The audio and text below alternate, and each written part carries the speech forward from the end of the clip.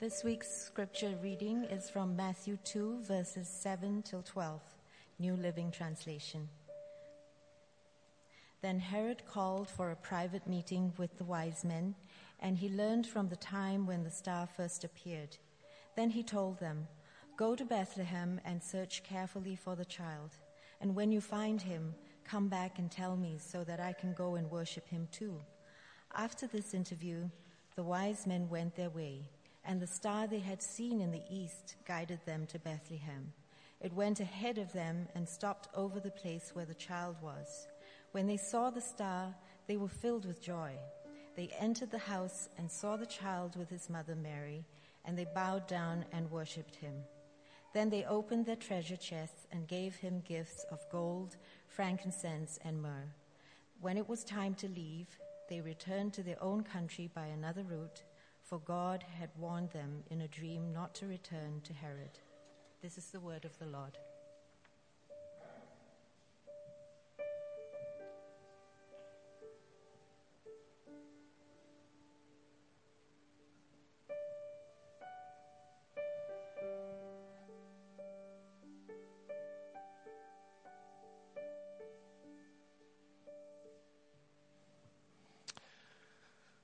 Well, good morning, everyone, and it's good to be together this morning. Thank you, Joy, for reading the scripture. Joy and Jerry Dannon are fairly new to our congregation. We're glad to meet them. And the Riche family who lit the candles this morning and had the readings are fairly new to us as well, all the way from Sudbury. And so wonderful to have you folks. Good to kind of get to know all the new people who are a part of our congregation. Well, second Sunday of Advent. You know, would anyone just happen to know the first question recorded in the Old Testament? The first question in the Bible. If I gave you lots of time to think about it, you would get it.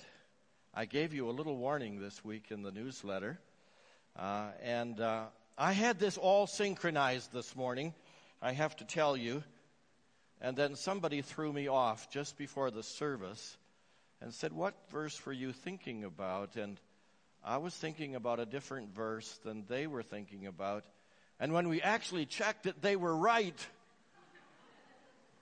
So my question this morning is, what is the second question in the Bible?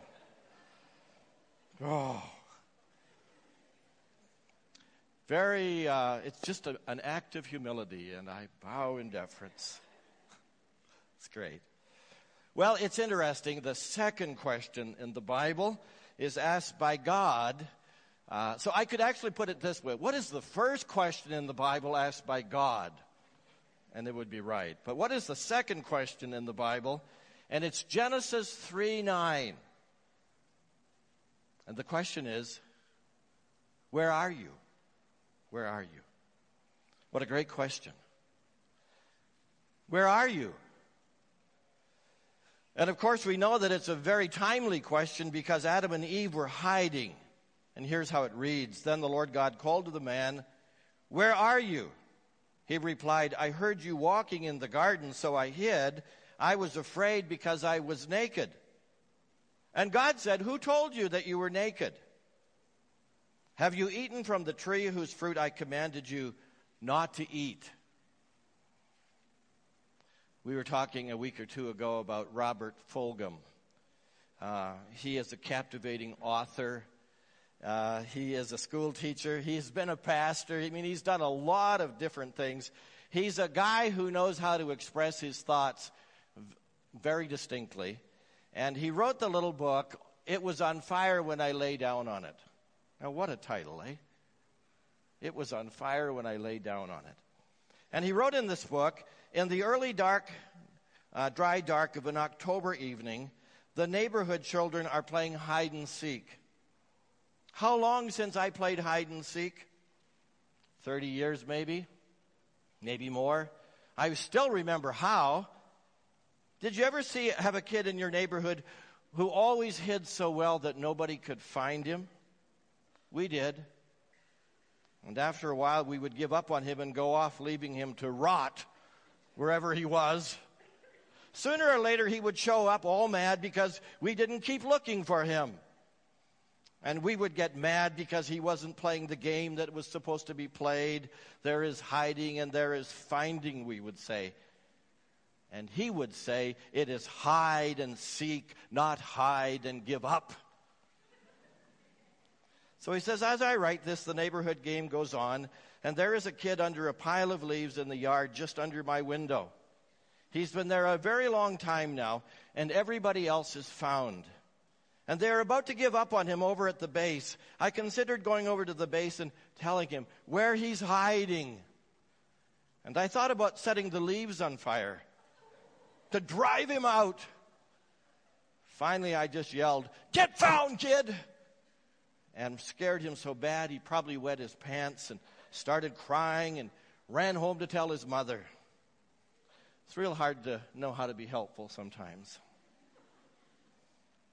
Fulgham writes, a man I know found out last year he had terminal cancer. He was a doctor, and so he knew about dying. And he didn't want to make his family and friends suffer through that with him, so he kept his secret and died. And everybody said how brave he was to bear his suffering in silence and not tell everybody, and so on and so forth. But privately, his family and friends said how angry they were, that he didn't need them, that he didn't trust their strength, and it hurt that he didn't say goodbye. He hid too well. Getting found would have kept him in the game. Adam and Eve hid from God when they sinned in the garden. And then God began to search. Where are you, Adam? It wasn't as though God didn't know where Adam was at all, but he wanted Adam to understand his lostness, his need, and acknowledge his sin. He wanted Adam to admit that he needed to be found. I think it comes as no surprise to any of us that when I say that we've all been hiding from God. Some are hiding now. Some of us have hidden in the past. The Bible is quite clear. Everyone, we like sheep have gone astray. For all have sinned and come short of the glory of God. For some, the mistakes, the fallenness, the lostness is on the front burner, even today. We know how and where and why we're hiding from God. We know. But the message that God was trying to give to this planet is that he loves all of us so much. We all matter to him incredibly more than we could even imagine or think and realize. And we're all lost. And we all need to be found. The Apostle Paul in his travels had some very unique words to the people who lived in Athens, especially the philosophers that he debated with. And he wrote these words, "The God who made the world and everything in it, this master of sky and land, doesn't live in custom-made shrines or need the human race to run errands for him, as if he couldn't take care of himself. He makes the creatures. The creatures don't make him. Starting from scratch, he made the entire human race and made the earth hospitable with plenty of time and space for living, so we could seek after God and not just grope around in the dark, but actually find him. He doesn't play hide and seek with us. He's not remote. He's near. We live and move in him. Can't get away from him." Or in the New International version, "For in him we live and move and have our being." Paul said it this way, that God did this so people would seek him and perhaps reach out for him and find him, though he's not far from any one of us. For in him we live and move and have our being. Now, my second question is this, and I'm a little nervous about this because I didn't go back to check this one. What is the first question in the New Testament? We know the second question in the Old Testament is, where are you? See how that just went out of sync? I wanted to say the first question in the Old Testament, the first question in the New Testament, but you really got me rattled. So the first question in the New Testament is, where is he? Where is he? In the Old Testament, where are you? In the New Testament, the question is, but where is he? Matthew 2:1 says, Jesus was born in Bethlehem in Judea during the reign of King Herod. About that time, some wise men from eastern lands arrived in Jerusalem asking, where is the newborn King of the Jews? We saw his star as it rose, and we have come to worship him. Now, friends, do you want to buy something nice for Christmas? Somebody a nice Christmas gift? Looking for a great Christmas idea? Pick up a copy of Ann Voskamp's new Christmas book called The Greatest Gift. Can't read it too well. I've already received my Christmas gift from my wife. I've got it. And what an amazing writer Ann Voskamp is. She captures a great thought. Let me quote. We only find out where we are when we find out where he is. We only find out where we are when we find out where he is. You have to think about that. I love it.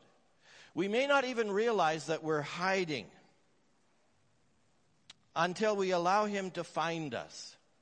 As Voskamp writes, we lost ourselves at one tree and only find ourselves at another.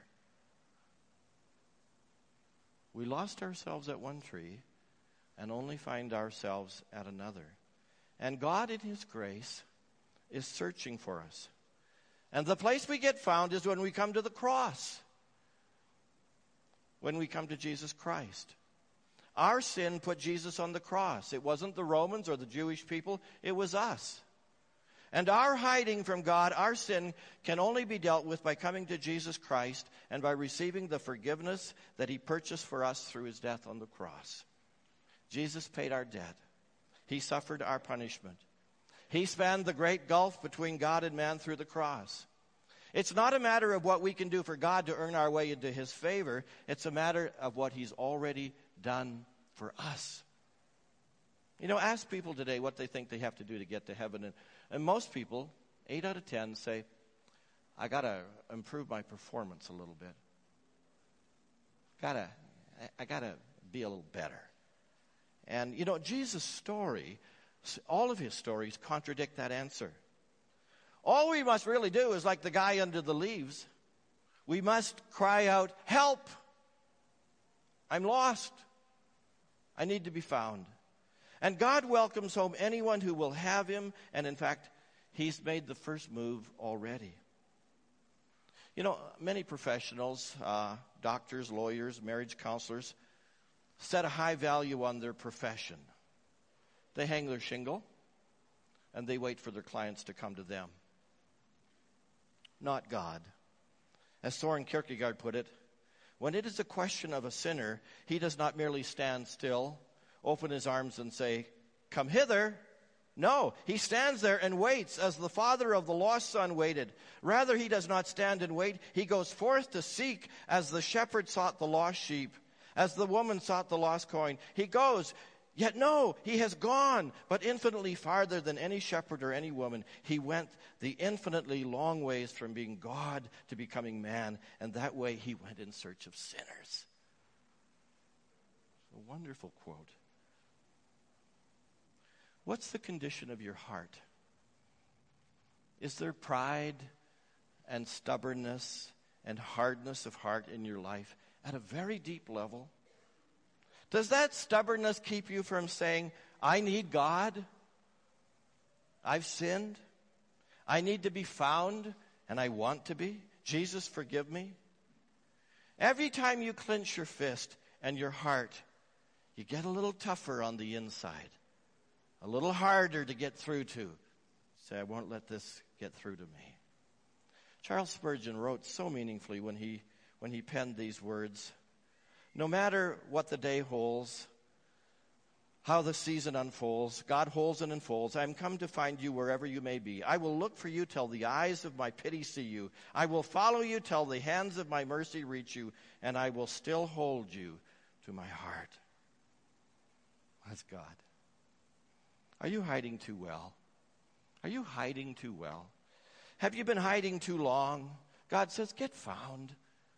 Get found. A Christian leader told the story of his battle with his 15-year-old daughter.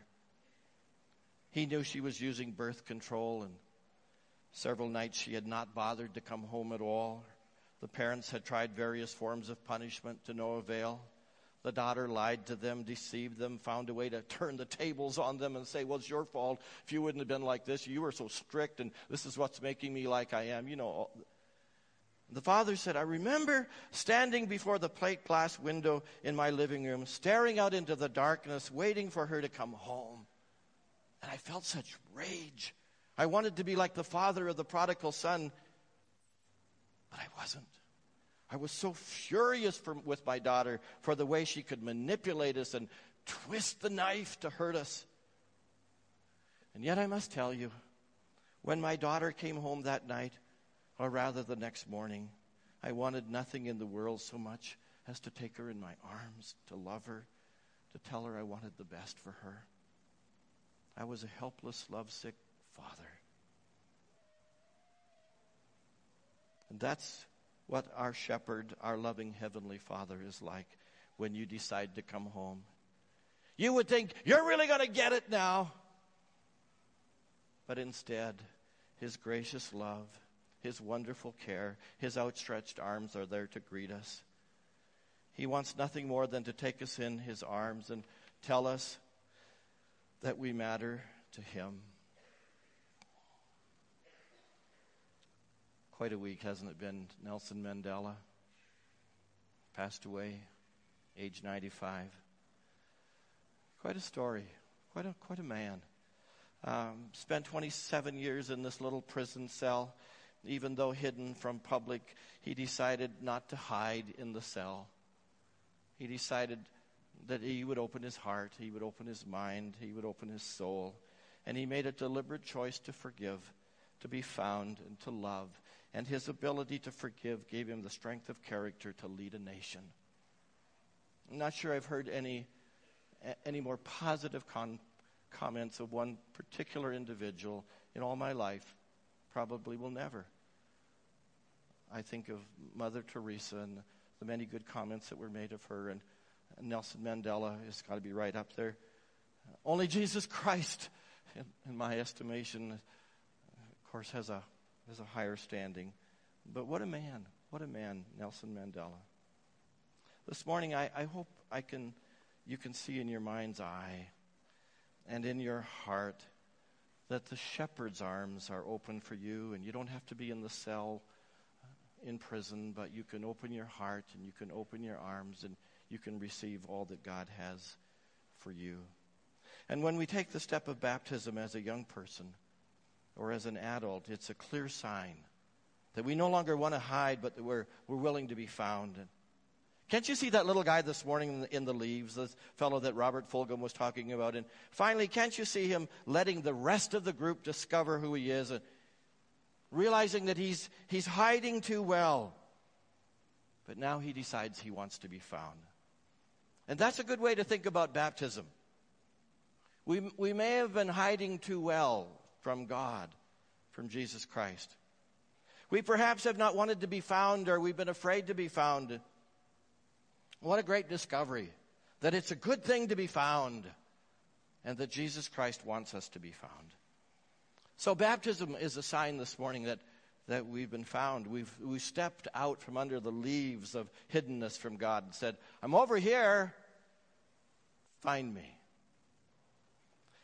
We have 5 people who in their own unique way are going to tell you this morning that God has found them and that they found Him.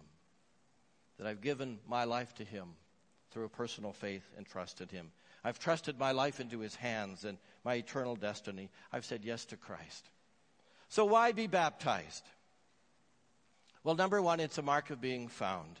It's a way of saying, Jesus Christ is my Lord, my Savior, my friend, and I belong to him. Number two, it's a way to identify with Jesus Christ. We identify with him in what he's done for us. What did he do for us? He died for us. He was buried, and he rose again. And our identification is the fact that we too die. We die to things which were a focus in our lives. We die to our selfishness and our pride and our sin. And we ask Christ to forgive us for all of these things. And we rise to a newness of life. Not that we never sin again, of course. But we desire to have a relationship with Jesus Christ that is personal and real. Thirdly, it's public. Jesus calls us to a public commitment. Baptism is an outward profession of an inward confession. And then fourthly, baptism is a sign of new beginnings. It's not a mark of maturity. It signals the beginning. It signals the start of a new road of walking with Christ. And this is a lifetime journey. Baptism is the first sign on the road saying, I'm a follower of Jesus Christ. I've been found. So we want to give thanks this morning for these 5 individuals who have decided to be found by Jesus and who publicly give witness to their faith in him through the waters of baptism. So I'm going to invite you to stand for just a moment, and we're going to pray, and then we're going to sing a song.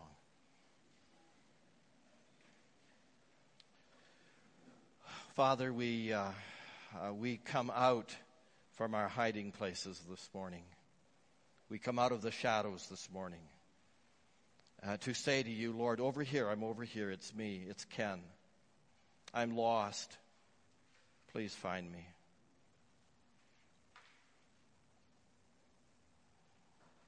And Lord, we want to say this morning, I want to walk with you in my journey all the days of my life. I want to thank you this morning, Lord, for those who are following you in baptism.